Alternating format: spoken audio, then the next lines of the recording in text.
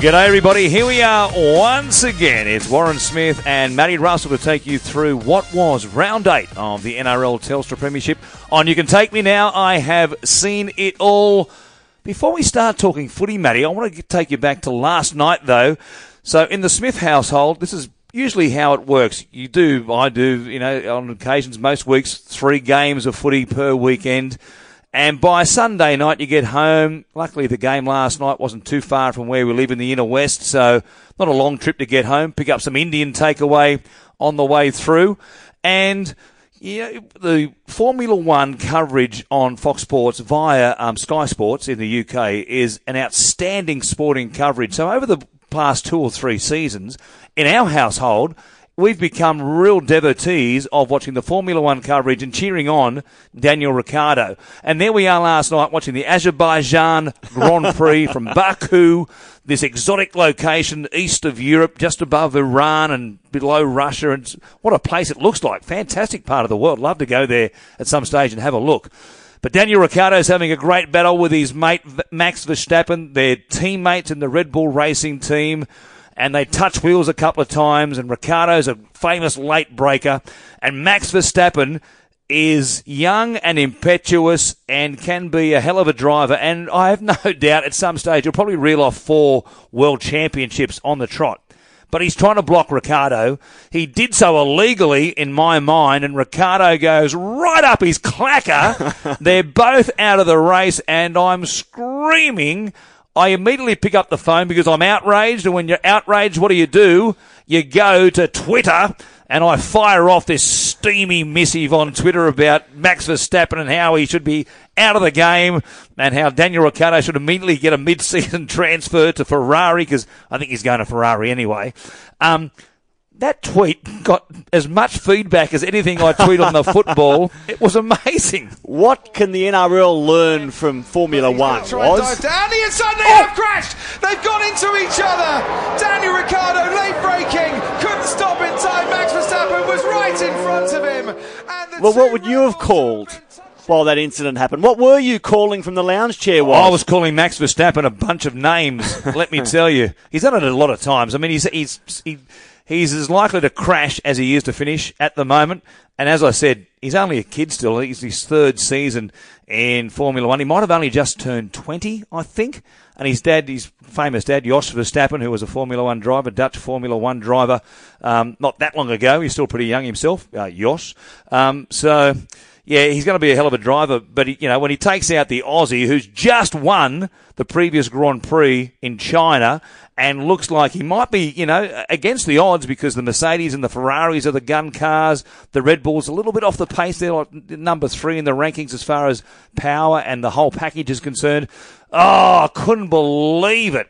This is how I de-stress from the footy. I get stressed about watching the F1s and Daniel Ricciardo. So that's how I spend my Sunday nights. Usually, there isn't a race every week because there's sometimes a week off in the schedule. But that's how I spend my downtime on Sunday nights, either watching that or the European golf or the ladies' golf, on replay. I think they cruelly call him Max Verstappen. Yeah, he should be.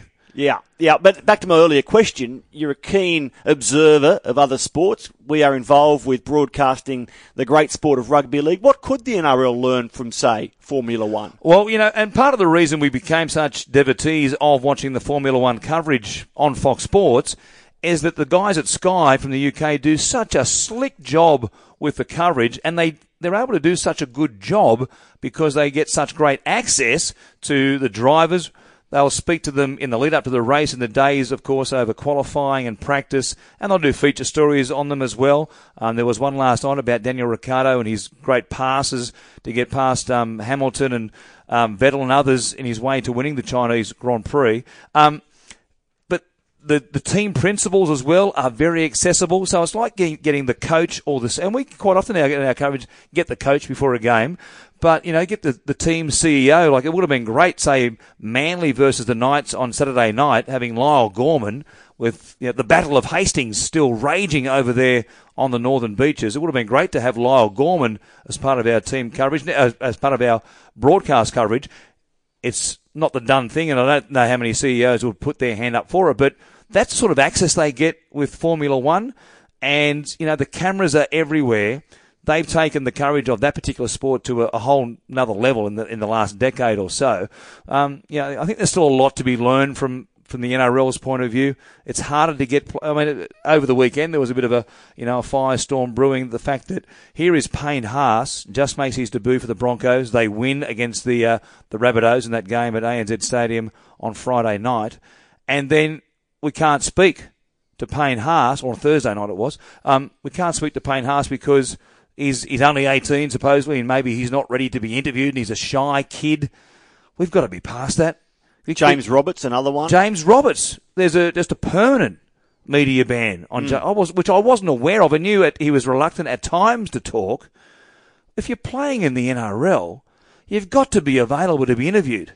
That's part of the package. And following your motorsport theme, I often get asked, who are your favourite athletes to interview? It's a very hard question to answer, but I do say that I'm amazed that when I've interviewed supercar drivers, often at Bathurst in a past life, they were about to throw themselves around Mount Panorama at speeds up to 300 k's an hour, yet half an hour before the green light, they're happy to do an interview. And I'm thinking to myself, not only do they do the interview, they do it supremely and show their sports in a great way, yet other codes put players off limits for 24 hours in a far less dangerous environment. It doesn't quite measure up. Yeah, I know. Speaking of going pretty quickly, not quite 300 kilometres per hour, but Josh Addo-Carr can light up a rugby league field like few others are able to do at the moment, and maybe few others in the past. His try going all the way back to last Wednesday night on Anzac Day evening down there at Amy Park. The Melbourne Storm put on 50 against the Warriors, and Josh Addo-Carr, with nothing doing, jumps out from dummy half. And as a commentator, you just you can't get caught up telling a story when Addo-Carr goes to dummy half, because he has the potential at any point in the game to do exactly what he did, jump out, just get beat almost, there's a half a tackle, and he just manages to get away from it. And with his speed, everybody else in the line is now in trouble, and so he gets through the line, runs towards Roger Tuivasa-Sheck, no less. I mean, Roger can really hoof it himself. Yep. But he has 7 or 8 gears, Addo-Carr, because he cruises up towards Tuivasa-Sheck, and you can see the wheels in his mind clicking as he's coming up towards him saying, which way will I beat him? And in the end he just goes, I'll beat him with pure, unadulterated speed on the outside. And Roger, Rocket Roger as I call him, never got a sniff. It was amazing, and the Fox League camera work was supreme. That ground level shot of Josh Addo-Carr running towards the camera. You could watch it again and again. What an athlete. And Mick Ennis, a short time ago, says he has to be in the New South Wales lineup. What an addition he would be on a wing for Brad Fittler. Hard to argue, isn't it?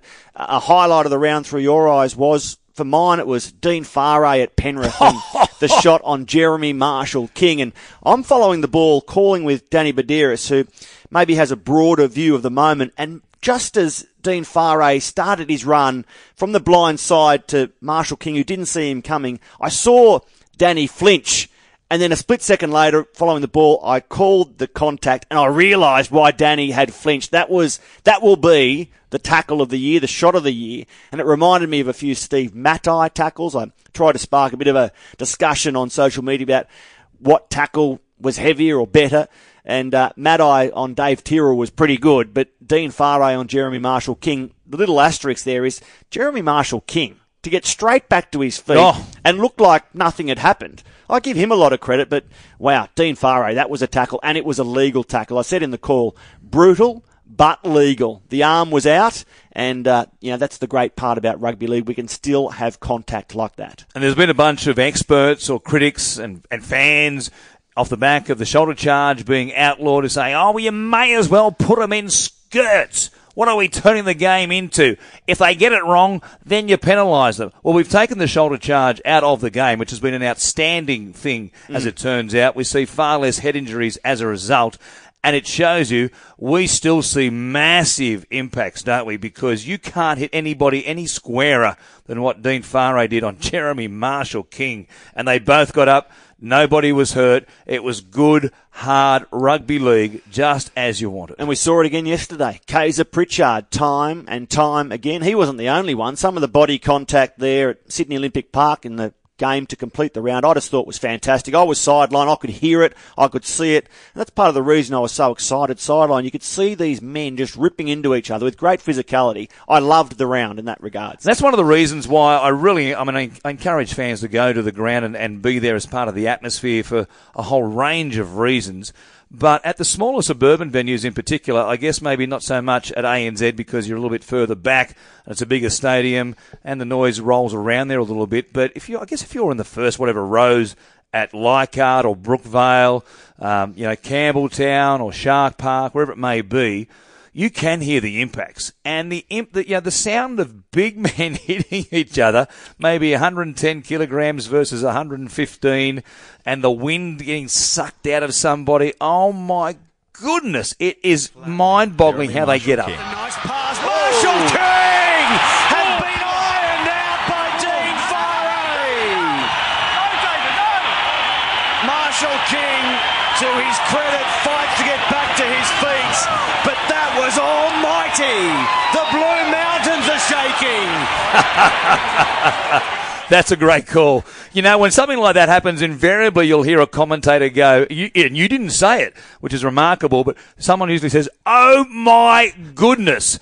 And that's commentator code. People say to me, one of the most often asked questions I get is, how do you not swear when you're calling a game? Because you get excited, you get caught up in the game. And I say to them, well, look, I'm wearing headphones, I'm in a glass box, there's all this equipment around me, there's cameramen just out beside me. There's no point that I ever forget where I am. I'm going to, yell out an obscenity. But if you are going to yell out an obscenity, it's in one of those moments like that tackle, Farray on Marshall King, and invariably we all go, oh my goodness, because you can't say, F me, Yeah. What about that tackle? And in moments like those, you've had countless of them sometimes you don't recall what you've said. It really is like a reaction. You just call what you see from the heart, from your emotions, from your love of the game. And I wasn't fully aware what I'd said in that call. Driving home, I knew I'd mentioned the Blue Mountains. And I thought to myself, it would have been better if I hadn't said this to commentate along the lines. It's a tackle that would have flattened the Blue Mountains. But are you the same? You, in those instances, don't quite know what you've said until you watch the game back and see the moment, and you just hope that it is befitting of the moment. Yeah, quite often. One of the ones I remember is that famous charge on Good Friday, Sam Burgess bringing it back from a goal line dropout and running directly at our now colleague, Mick Ennis, who, a bit like Jerry Marshall King, full credit to Mick because I don't know how he stood his ground in the first place and then whacked Sam with everything he had in what was a massive collision and then was able to play on in the game uninjured. That was one of those ones where I think I did blurt out an, oh my goodness, which, as I said, is subconscious commentator code for something you can't say on TV. I had an oh my goodness in North Queensland last year where Kyle Felt went over the top of Josh Mansour. And, I just saw it. And I probably would have liked to say something a bit more specific than oh my goodness. But, again, it just came out. Yeah, that's right. It just came, and luckily that came out, not what I was actually thinking about Kyle Felt, the magnificent flyer that he is. Because I guarantee you everybody else in the stadium is saying what you probably would say if you weren't on TV. Yeah. A couple of big collisions over the weekend. It was terrific stuff. Just finally on other highlights from the weekend, I did the Brookvale game, the Sea Eagles against the Newcastle Knights, and at half-time, in talking about how you think the second half might pan out, Braithen Astor said to me, what do you reckon? And I said, I don't know. I just think at some point, Kalen Ponga is the difference in this game because he helped play that role last week with Mitchell, or the week before with Mitchell Pearce when they beat the Tigers up there at Tamworth. And Kalen Ponga put on this is again just came out of nowhere. I called it the Ponga Pogo step. Yeah. Because he sort of just has that little hop and a skip, and he sort of goes sideways at the same time, and it's a bit of an old-fashioned goose step with a modern twist, I guess. And to see him put on a try, just the class the kid has, he's going to be a star for a long time. He's the sort of kid who should be dragging an extra 5,000 or 6,000 fans through the gate every time he plays. He was the one who set up the try for Nathan Ross at the end. And the reason I love the Ponga pogo stick is because it's a twist on the cliche, the goose step, but you shut your eyes and you picture the Ponga pogo, and I can see him bouncing on his legs out to the left, leaving the defender stone cold and delivering the try. It is the perfect description for Kalen Ponga. The Ponga pogo, it has stuck, I'm sure. Oh, we'll hear that for the next 15 years. We'll see how it turns out. All right, now I thought, here we are, round 8, we're 1/3 the way through the minor premiership. It might be time for a end-of-term report card. And I've broken, from my way of thinking, I've broken the teams up into different categories. I was going to give them an A and a B and a C or maybe an F, depending on who it might have been so far. But instead of doing that, I thought we'd break them up into different categories. So the first one I've got is the category of, from the fans' point of view, keep the last weekend of September free.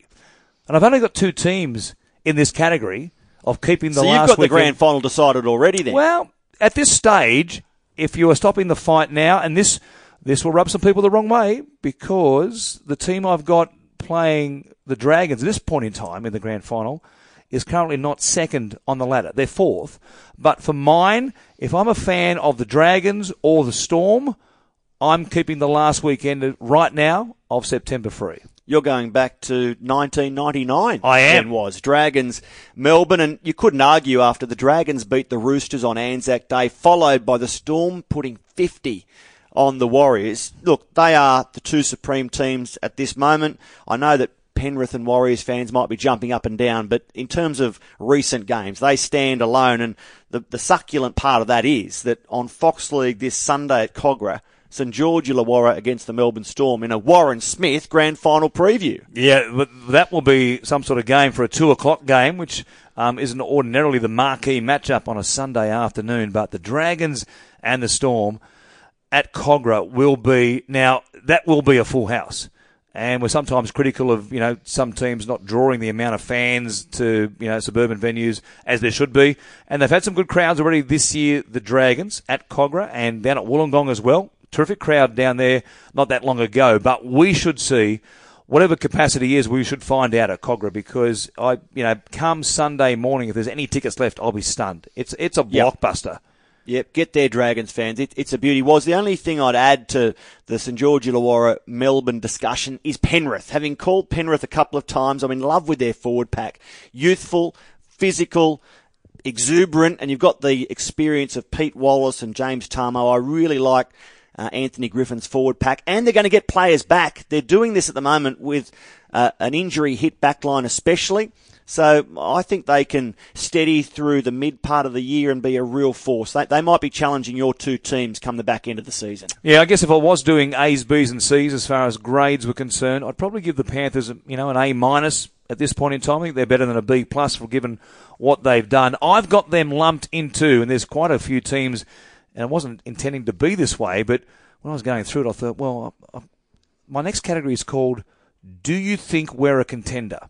And that's the question fans would ask you. Do you think we're a contender? And in this category, I've got the Panthers. I've got the Warriors. Before the weekend, before Anzac Day, I think I would have had the Warriors I definitely had them in the keep the last weekend of September free category, because I thought that game against the Storm was going to be a belter, and it might be a field goal or a 2-point game, 4-point game maybe at the most. I was genuinely shocked to see what the Melbourne Storm did to them. It might have been the occasion of Anzac Day. We mentioned that on the show last week, that I've seen the Warriors only a couple of seasons ago go there and be overawed by the occasion, I thought. And I thought maybe that was the case again. 38-0 at half-time was ridiculous, really. And their defence, they just weren't competing. They were the Warriors of old in that first half. So as a result, I've got them in the category of, do you think we're a contender, along with the Panthers, the Tigers, the Broncos, Newcastle, the Sharks, and the Rabbitohs. 7 teams in total who have the potential to be in a grand final for mine at this stage, but probably just have to show me something more.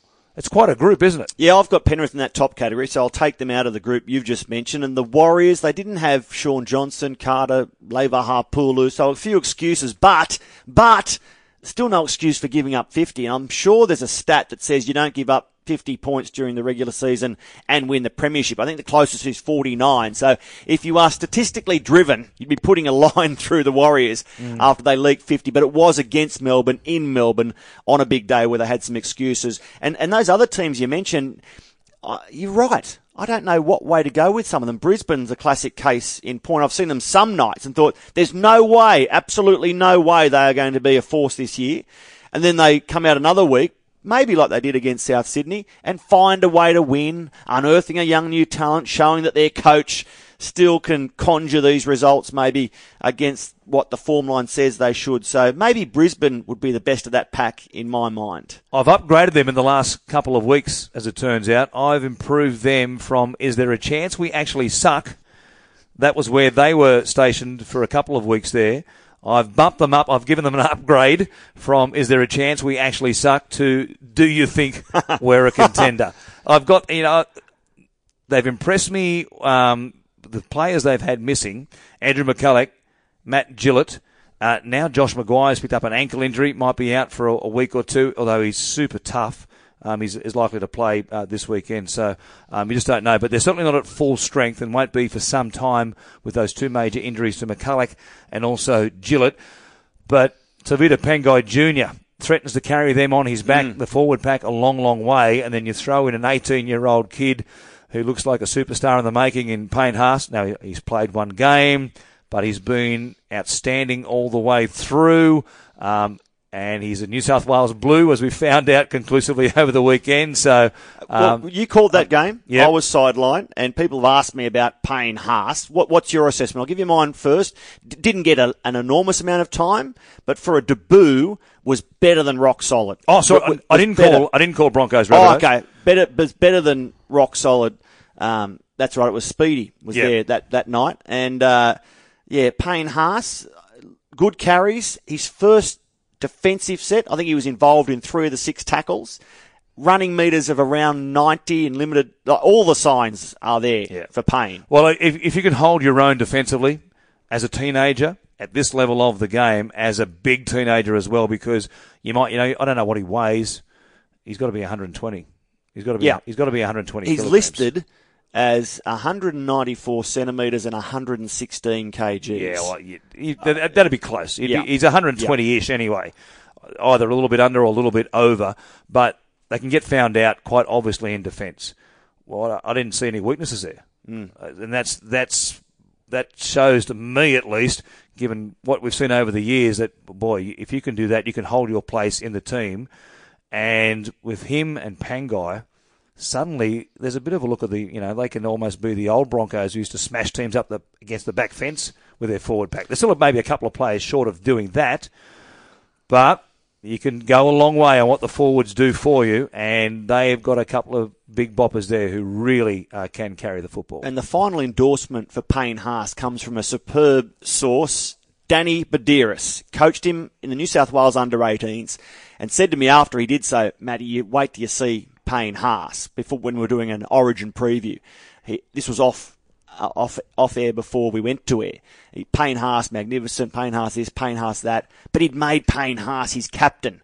Now, Danny Badiris doesn't make Payne Haas captain of his team unless he sees some really good qualities. And, there's the final word on Payne Haas. So I've got the Panthers, Warriors, Tigers and Broncos in the do you think we're a contender category. I've also got the Knights, the Sharks and the Rabbitohs. And I know there's no Mitchell Pearce for at least 10 weeks, you'd imagine, at an absolute minimum, given this pec muscle operation he had to have. His arm's in a sling at the moment. But and again, I know they only played Manly, who are really battling with all manner of issues also at this point of the season. But there's a bit of a look about them, and whenever they've got Kalen Ponga on the field wearing the number 1 jersey, they can certainly be a top 8 team. They're 5-3 after the first 8 weeks of the competition. So they're definitely a top 8 team, given what they've shown so far. And they may well develop into a contender. I've got to put them in this category. Last week I had them not making the 8 after Mitchell Pearce did his pec. I'm starting to second-guess that a little bit. Maybe they can sneak into the 8. I don't know whether this year is the year they can be a contender. I'd be happy for them to see them crack the 8 as being achieving what they set out to do this year. Have you mentioned the Sydney Roosters yet, Was? I haven't as yet. I'm getting to them. What category are we up to now? Stand by. Keep your powder dry. We'll upset some Roosters fans in a moment. I've got the Sharks also. Now, the Sharks are outside the top 8. They're 4-4. On 4 and against, they're in 9th position, just ahead of the Broncos. So I've got two teams currently outside the top 8 in the do you think we're a contender category. But I've got the Sharks, and the Sharks are minus 23. They made the finals in 2015. They finished in 6th position with a minus 7 for and against. Now, that's hard to do.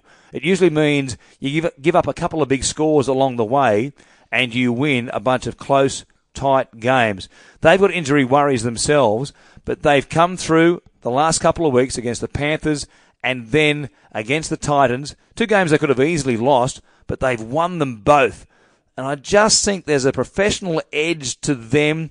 And if they have a good run in the second half of the season with injuries, they've got enough talent there with Matt Moylan, Josh Dugan. He might have picked up a minor injury at the moment, but there's enough firepower there for them to be a team that can, again, like last year, I guess, get themselves into the top 8, and then it's who knows after that. Yeah. So I've still got them in the do you think we're a contender category. A grinding, dour team that has failed to excite me to this point of the season, partly because of their injuries, partly because of the style of football they're playing. But you're right, if they get injured players back, they have the experience there that in the back end of the season, if they crack the 8, the new competition starts and off they could go. But at this point, I'm not that excited about the Cronulla Sharks. Well, Brad Gilbert, the famous American tennis player who became a coach, and he wrote a book called Winning Ugly. And the Sharks have written the rugby league book on Winning Ugly. And I don't have to go back that many seasons to when Melbourne Storm's attack wasn't all that flash. And they won pretty ugly at times themselves off the back of their defence. And their defence carried them deep into premierships for a number of years there, through the late noughties, sort of 07, 08, that period into, the 2010s, the teens, whatever you want to call it. You can win the way the Sharks win. They've proven that. They won a premiership pretty much that way, didn't they? I mean, there was nothing really sparkling about their attack in 2016.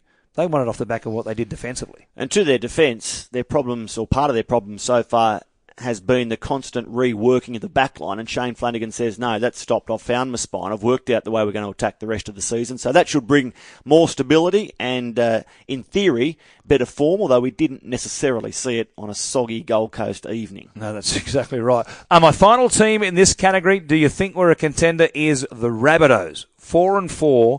After the first third of the season. They're plus 40. They're currently in 7th position, just above the Roosters, who are on the same win-loss record. Sam Burgess, if he plays against the Rabbitohs last Thursday night, I've got no doubt the Rabbitohs win. He makes that sort of difference. They've got a pretty good team, I think, even without him. I thought the Broncos, they have these periods, the Broncos in games, you think, oh, geez, they're off the pace. And then they can go for 25, 30 minutes and you go, geez, what a good team the Broncos are. But the Rabbitohs, with Sam Burgess in their team, and again, if everybody's fit, I think they're somewhere between a third to, 6th or 7th on the ladder team. I reckon they're one of the best in that bunch that you've mentioned. Having called them recently on the Central Coast, Sam Burgess, don't need to talk any more about him, best forward in the league. Importantly, his twin brothers have recaptured some of their premiership-winning form. John Sutton, despite his age and 15 seasons, playing outstanding football. Greg Inglis looks like he's over the dramas of the last 12 months. Then you go to Alex Johnston in the fullback role. They're scoring on both sides of the field, but especially on the left. Anthony Seibold, I've really liked hearing him, looking at his approach to the game. I think he's an exciting young coach. There's a lot to like about South Sydney. Just got to keep Sam Burgess on the field. He's certainly added a bit to their attack. Yes. From the coaching of Michael Maguire, which was pretty, as far as, as an old school Melbourne-based game. Smash it through the middle. We're going to win with our defence. And it worked, obviously, in 2014. Although they could score some points, there's no doubt about that. Greg Inglis was on fire. The Burgess triplets, or the twins plus Sam. Yeah. They had a great season. They had the forward pack to do what they did. They had the points off the back of it. So, but over the past couple of seasons, they devolved, I guess, into a more dour team, a grinding team. Greg Inglis hasn't been as good as he was back in that premiership season.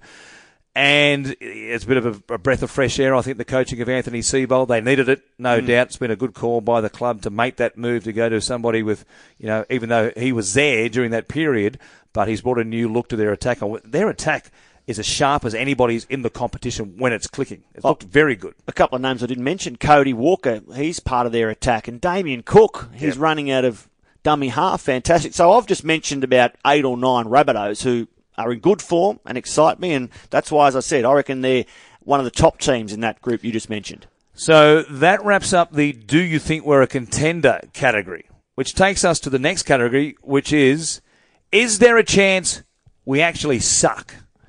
And I've only got one team in this category. Who do you reckon it is? Well, I jumped the gun, didn't I, I know exactly who it is. The Sydney Roosters. The red, white and bluesters. My answer to your question is no. I don't think there is a chance they suck. I just think there's too much talent there. I think they will come good. Maybe we underestimated the difficulty of bringing Cooper Cronk in and James Tedesco in and how long it would take for it all to work. There is a question mark over the ability of the forwards to provide those players the platform, and that is still there. But I think Trent Robinson can fix that. I think the Roosters can fix that. And I think will emerge in the back half of the season as a real challenger, maybe to the top group that you mentioned. Yeah, maybe all the way. That's a big jump for them at the moment. They would have to do a lot in the weeks ahead, the Roosters, to prove to me that they could skip Do You Think We're a Contender and go straight to keep the last weekend of September free. Yeah. 4-4 is pretty much where I think they belong at the moment, given what they've shown. I don't really see them, again, I'll be proven wrong, and happily proven wrong. I don't really see them busting out and becoming, keep the last weekend of September free sort of team. They finished second in the minor premiership last year, and everybody thought Cooper Cronk pushes them over the edge this year. It's grand final, certainly. Maybe it's the premiership we've been trying to get for the last 4 or 5 years, which has eluded us since they won in 2013. I can see them making a run against some of the poorer teams, and I think they will be the sort of team that wins against the poorer teams. They'll get some victories. They'll notch up some wins against the likes of Manly, the Titans, the Cowboys at the moment, the Bulldogs. They've played the Bulldogs twice already, though.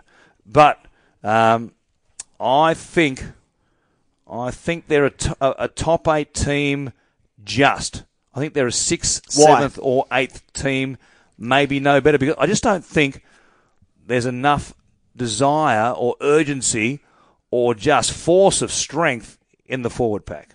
Okay. I think there's too many question marks, and they just haven't been able to work. Now, James Tedesco, I guess, is the wild card in all of this. If they can work out how to make him the player that we know he can be and work out how to utilise his talents to their best, then, yep, they can move up the rankings. But for the moment, I've got them finishing maybe 6th to 8th, and if you can finish 6th or 8th, you can finish 9th or 10th. Yeah, okay. And that would be a complete and utter disaster for the Roosters. I just want to run through the team they trotted out against the Dragons on Anzac Day. Tedesco fullback, Manu Ferguson the wingers, Latrell Mitchell in the centres, and Mitch Orbison, Luke Keary and Cooper Cronk in the halves, Ted Ivano and Dylan Napa the props, Jake Friend the hooker, Boyd Cordner, Ryan Madison, Isaac Liu your back row, then the bench, Waria Hargreaves, Siosiwa Tokiaho, Nat Butcher and Victor Radley. I read through that 17 and say, are we really talking about this team as maybe sucking in season 2018? I just can't get my head around it. I know, it's hard to believe, but that's where I've got them at the moment. And it's a one-team category. I couldn't put... And it's born, I guess, mostly out of the fact that we thought they would be so much better than they are. They've underachieved massively. And I've got no doubt their fans are perhaps second-guessing themselves, saying, is there a chance we actually suck? And we're going to just have this season here we thought was going to be so great, and it never eventuates. You know what? There's another Roosters fan, not another, but a Roosters fan. He's a pretty big one. Asking exactly the same question. He's a pessimistic fan, I think. We speak of the great Aaron Wallace, who I'm sure I've seen on social media saying something along the lines, is there a chance we suck? I know I'm misquoting the great Wally, our stats guru. Oh, no. He calls them as he sees them, and I'm pretty sure he would see them in that category at the moment. Next category down the list is the We Were Only Kidding list. We Were Only Kidding has the Raiders and the Eels in it.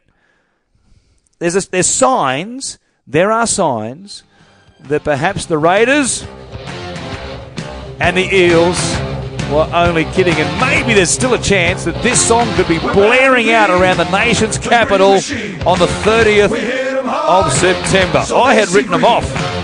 We had a slow start, but we are still bad. We are still mean. We are still green. Signs that Ricky's Raiders are coming good. Come on, Phil, pump it up. Let's have people bopping on the train, in the cars, wherever you are. Sing along. I had complaints last time I was singing along. So did I. The green machine. I had complaints about you. Oh, as you would. So were they only kidding, the Raiders and the Eels? Yes. They were. The Raiders at the moment, sitting there in 11th position, 3 wins and 5 losses. They're +1 for and against, 175 for, 174 against. But they've gone from 0-5 to 3-5. Yeah, they've won 3 of the last 4. So they were 0-4. They've won 3 of their last 4. There's all the talent. There is enough talent there. I still have question marks about the halves, but I having written them off a couple of weeks back when I was losing my mind with the way they lost to the Warriors, which was just outrageous. And I still think if you can lose a game at any point of the season in that fashion, you don't have what it takes to win 3 games in a row at the end of the season. Because to win the premiership, you have to win 3 games in a row in September. Yep. I still can't see the Raiders winning 3 games in a row in September. And I've also got the Eels in this category for the same reason. Now, they're 2-6. They've got a hell of a job in front of them to actually just make the finals at this stage because they've played 8 games, 16 remaining. You need 12 wins most years. Absolute minimum. You need 12 wins to make the finals. They still need to win 10 of their last 16. Now, that'll be pretty tough to do. They've given themselves a huge job to do. The Eels, and injuries, I'll pick up injuries. I've got a couple at the moment. Haynes out. I don't know whether that's such a terrible thing at the moment. They won yesterday against the Tigers, who were good without Jared Hayne. If he plays, he's only going to be on the wing, I think, from this point on. I don't see Jared Hayne playing anywhere other than the wing, maybe on the right side in place of George Jennings, because Bevan French has proven that he has to be there somewhere in the starting 13 from this point on. Maybe they were only kidding, or maybe at some stage we'll go, yeah, you know what? Nah, they were pretty ordinary and they were never going to make it. Well, if you're being optimistic as a Parramatta fan, you say, hang on, we're a third of the way through the season. After a dreadful start, we're only 2 wins outside the top 8. They're on 4 points. The edge of the top 8 is 8 points. And a lot of them were saying to me yesterday that when you look at the top 8 and see that Cronulla, Brisbane, Canberra, North Queensland, Parramatta not there, theoretically, if they find their feet and run into some form, they're going to be beating top 8 teams and it's going to condense the competition even further. So it's not the end of the road yet for Parramatta, especially on what we saw yesterday. And I just thought they were a different team yesterday. The forwards, more physical, more direct. The halves, more confident. And that's something that really shone through. Confidence is gold. Remember it was early on they received a penalty. Rather than taking the shot for 2, they chanced their arm, attacked and scored. Yep. Now, if that happens 2 or 3 weeks ago, do they tap and go or do they take the shot for 2 and play it safe and just try and put some points in the bank? I don't think they chance their arm like they did yesterday. Confidence is gold. It's blue and gold, in fact, and suddenly Parramatta have a bit of it. What a game this weekend with that in mind. On Saturday night, 7:30 live on Fox League, the Sharks at home against the Eels. Both teams sitting outside the top 8 at the moment, and with a bit of momentum going now, Parramatta can't afford to lose. If they're going to lose games from this point on, they can only lose 6 more, as I've mentioned. They've got to win 10 of their last 16 to make the finals. History has proven that pretty much. They can't afford to lose games in bunches from now on. They've got to win 2, lose 1, win 3, lose 1. this would be a real momentum killer if they go to Shark Park on Saturday night and come away with a loss. It's exactly right. You've said it superbly. It's not just 2 points this Saturday. It's a chance to build even more momentum. You get 2 points, you make it 3 in a row, and roll into the next game with even more confidence. Because they're so far behind the 8 ball, they need a streak. So it's, about much more than just picking up 2 premiership points against the Sharkies on Saturday. Because if they lose, suddenly the equation is got to win 10 of their last 15 games.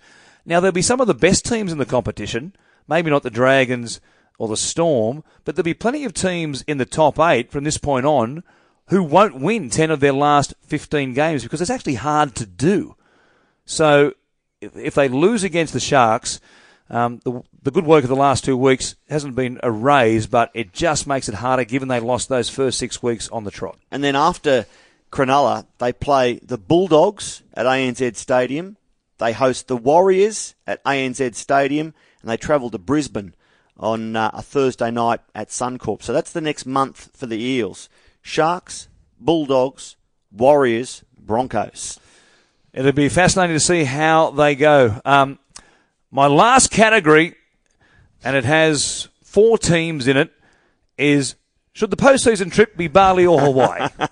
Hawaii was. Let's go to Hawaii. Well, they haven't called the travel agent as yet. They're stocking up on suntan lotion and sunnies and board shorts and thongs, and that's about it. They're stocking up on the rugby league wardrobe. I reckon the Titans already have that covered. If you see a group of rugby league players, if you find 3 or more rugby league players anywhere on the planet, what are they wearing? Thongs, boardies, and an Ed Hardy T-shirt. Yeah. That is the rugby league uniform. Maybe a hoodie over the top to camouflage. If it's a bit chilly. The Titans, the Sea Eagles, the Bulldogs, and the Cowboys, they're stocking up. Well, the Cowboys don't have to because they've got wardrobes full of thongs up there. Yes. But they've got thongs, shorts, and T-shirts at the ready after round 26 because I can't see any of them making the finals. And that's a huge call, I know, given the Cowboys and the lineup they have.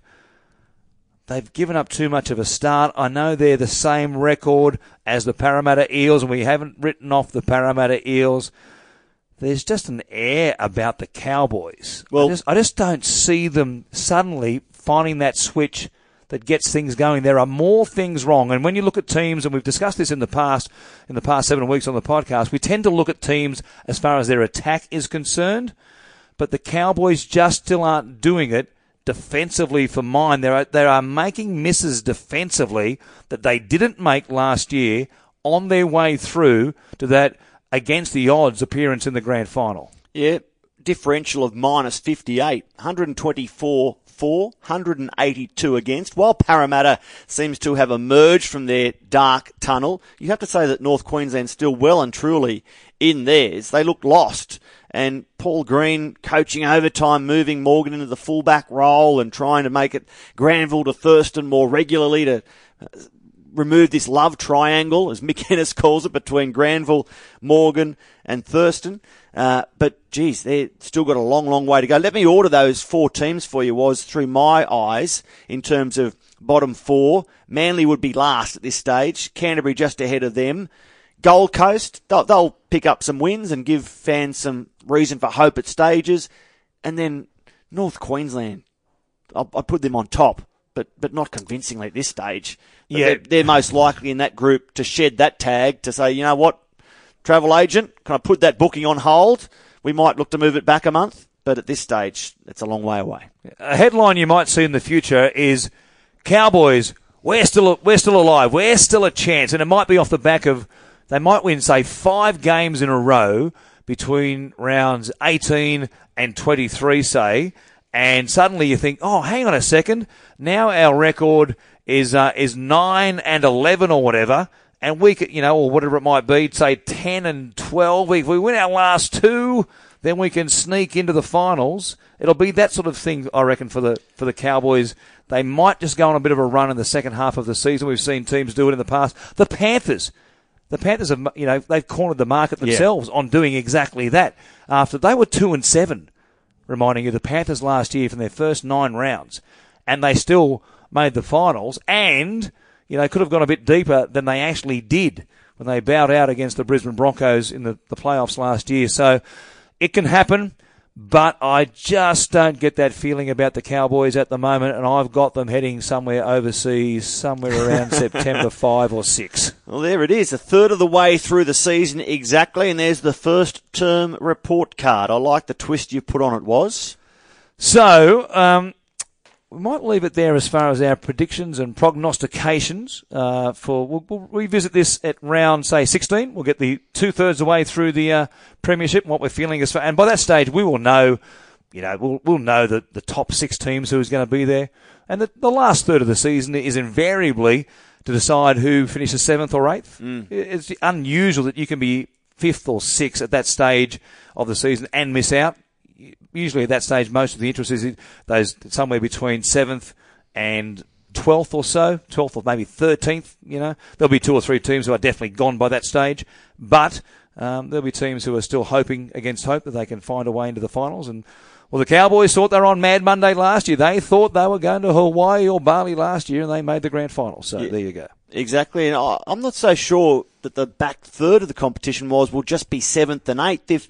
If the Warriors, West Tigers, Newcastle, Souths get the wobbles, then some of these teams in the bottom 8 as we stand now do actually find their gear, maybe it might be a little bit more open come the final 8 weeks of the competition. Who knows? I posited the thought during the game against the Storm when things were getting at the height of their worst as Melbourne just kept running in try after try after try, 4 in a row without the Warriors touching the ball. I mean, you just don't see that. 4 tries in succession without the opposing team touching the ball. And I just threw it out there. It's one of those random thoughts you toss out during a game at stages. I tossed out the idea, has the bubble burst? And that got a couple of Warriors fans on Twitter, obviously, unsettled, as it would. But, as you said, you don't see teams give up 50 and then go on to win the premiership. You know what I was thinking? Speaking of big, we'll go through the games in a second. They've got a massive game. Let's talk about this right now then. The Warriors and the Tigers. It's Saturday, 5:30 Australian Standard Time on the East Coast, over there at Mount Smart Stadium. Big game for the Tigers because they've lost 3 games this season by a total of 5 points. Yeah. But they've lost those 3 games, 2 of them now in a row to the Knights and also the Eels. The Warriors have got so much to show off the back of that 50-point thrashing at the hands of the Melbourne Storm. Should they come out this week and they're back to the team we saw for the first 6 or 7 weeks of the competition, then you say, no, okay, they're good. That was an anomaly, and they might have their issues against maybe the likes of the Dragons or the Storm, but I can't see them getting the Warrior wobbles and missing the 8. But if the Tigers go over there and win and maybe, win by a comfortable margin, then you'll go, oh, there's a problem perhaps in Warrior land. When I was watching the Warriors trail 38-0 in less than even time, I thought to myself, strangely, gee, it's a long trip home for them. Through customs in Australia, on a plane for 3 hours, through customs in Auckland, all that travel just to get lapped by Melbourne. Back home, I think there'll be a different story. The Tigers have already won at Mount Smart Stadium this season, but it was against Melbourne when they took a game over there. The Warriors will be better back in New Zealand, aided by a big crowd. Lots of people in Auckland have spoken about this, jumping on board the Warriors. The Auckland Blues suck in Super Rugby right now, so a few people are saying, well, let's support the Warriors. Sean Johnson should be back, you'd imagine. Yeah, and then you got to ask questions, does Solomon Akata play? Who else comes into the lineup? It's a big game, and the Tigers, conversely, maybe just second-guessing themselves a little bit now. A great start to the season, but they've let games slip against Newcastle and now Parramatta. So this is a big game for them as well. Yep. To say, righto, well, no, we can win. We are a good team. Don't let that seed of doubt be fertilised. So I can't wait for that one on Saturday. Of the other games in round 9, we'll quickly run through them. For what it's worth, the Broncos and the Bulldogs. I'm doing this one up there at Suncorp Stadium. The Bulldogs, as we said, we think they're having September off. The Broncos will get the cash in this one. Yes, easy there was. The Knights and the Rabbitohs up there in Newcastle. It's a 6 o'clock game on a Newcastle, but as they've done in the past, I hope everyone up there gets the afternoon off to get their red and blue scarves out. And it's a full house up there to see the Knights go around against the Rabbitohs. There'll be lots of Rabbitohs fans in that part of the world who would have been, their parents might have moved to that part of the world, say in the 70s, 80s, whatever else, and you've grown up as maybe a person who has the Knights and the Rabbitohs as a second team because mum and dad went for the Rabbitohs. There should be a big crowd up there. I think the Knights can win. 10% of South Sydney's membership base is on the Central Coast or the Greater Central. Not far to go to Newcastle was, so you're right, huge crowd up there. Still no Sam Burgess. This is the second week of his suspension, so this is a tough one, isn't it? I'd probably, I'd probably lean towards South Sydney. Right. Up there. Yep, toss of the coin job, that one. What about the Panthers and the Cowboys? This one out at Carrington Park and Bathurst. Yeah. Injuries for Penrith. Can they be as brave and gritty as they were on Friday night? Yes. I had them extending North Queensland's misery in Bathurst. Long way from North Queensland to Carrington Park in Bathurst. And Penrith have been taking games there for a while, a good support base there. And Jimmy Maloney just closed that game out sensationally the other night, despite all the troubles. When Dylan Edwards went down injured, they tried Viliami Kikau, they tried Isaiah Yeo, they tried someone else in the centres, and they were still able to get the win, basically on the back of Jimmy Maloney, once they had the lead, saying, I'll show you how to shut this game down, control it to the end. He is fantastic to watch. Yeah. He is so good. And I'm in love with Jimmy Maloney at the moment, so I'll tip Penrith. He's another one of those players who you really get a sense when you're at the stadium watching in person. It's great on TV as well, quite obviously, but you just watch him move around the field and the way he's barking behind the line and just getting players where he wants them. Those Bathurst fans are in for a real treat out there to see that game. And was there me to jump in? You get arguably the most confident half in the league right now against arguably the most lacking in confidence halves in the league right now. What a contrast it will be. Yeah. It will be huge. Raiders and Titans. Now, you're calling this one down there in Canberra. Yeah, this will be interesting, won't it? Because Raiders off a good win. The Titans pushed the Sharkies. I think the Raiders are on there. They're going now. They're off and running. So, on form, they should win this, especially in Canberra. I know the Titans will fight hard, and Jai Arrow just goes from better to better, doesn't he? He's equal third on the Dally M points behind Kalen Ponga. So there are some additions to that Titans roster this year that excite me, but Canberra should be winning that. We've spoken about the Warriors and the Tigers, the Sharks and the Eels. The Sharks at home, for mine, will sneak home against Parramatta. I'm going with the Eels. Really? Okay. I think they can go 3 in a row. Fair enough. Confidence is gold, Confidence is gold. And with Clint Gutherson and Bevan French and Michael Jennings and Norman and Moses in particular, suddenly looking like the players that we know they should be. And Timmy Manor yesterday. Tim Manor off the bench. Yeah. Great impact when he came on, really got things going. The Dragons and the Storm. It is the battle between the teams in our category of keep the last weekend of September free. Who are you going? How do you pick a winner in this one? I mean, really, I look at Melbourne and I just keep seeing Josh Addo-Carr racing away, and I want to tip Melbourne, but I'm not going to. St George Illawarra at Cogra. Let's hope it's a sunny Sunday afternoon. This will be gold. Was the home team riding their fan base. I don't know if it's just a peculiarity. I'll say that again. Of the draw, but the same two teams met in the same round in Wollongong last year, off the back of Anzac Day. Right. Different result for the Dragons on Anzac Day last year to this year. A comprehensive win against the Roosters after that golden point loss field goal loss to Mitchell Pearce and the Roosters last year. They're a different team than what they were last year. I just can't get the memory of Melbourne in Wollongong doing a job on the Dragons in the first half last year when everybody was going, the Dragons, they've been super good. They were 6-1 before Anzac Day. They lost that one. They go into against Melbourne. They were 6-2, and Melbourne were in a different league to the Dragons. I don't think that will be the case as much this time, but I still think Melbourne, there's a look about them at the moment. They've still got Jesse Bromwich and Dale Finucane to add back into the forward pack. That's scary. It is scary. and I'm going to say they'll win, but I think they'll win just. Oh, what a beauty. And it sets up the final game was Roosters Sea Eagles. I'm sitting sideline for this one, and I'll be looking out for Jackson Hastings playing for the Eagles, a club that's sacked him. I think he will. They're on the record of saying they're going to name him in the 21. Why would you name him in the 21 if you didn't intend to use him? Well, there is the potential they had to name him in the 21 because they don't have 21 fit players yes, that's true. outside of Jackson Hastings. I just think there is that. I think you're right. I think he will play. Yeah. It'll be a fair mea culpa, and it's going to be a story that bubbles along for the rest of the week as Trent Barrett. Now, if they're going to play Jackson Hastings, if you're running the PR for Manly, you would say, Trent, bring it in tight. Let's have a chat about this. If you're going to play Jackson Hastings, let's get it out there right now.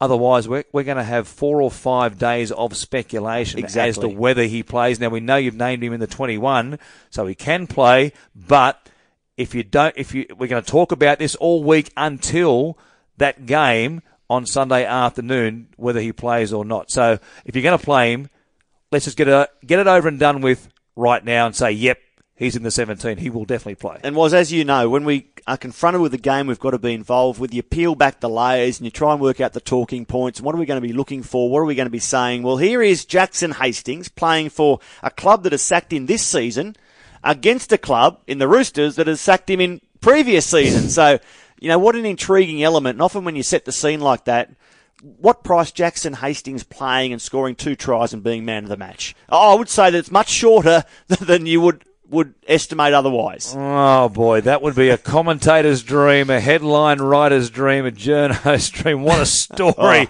that would be. And we started this podcast with you waxing lyrical about unwinding after calling a game, watching the Formula One. Let me finish by saying what I do to unwind after calling a game.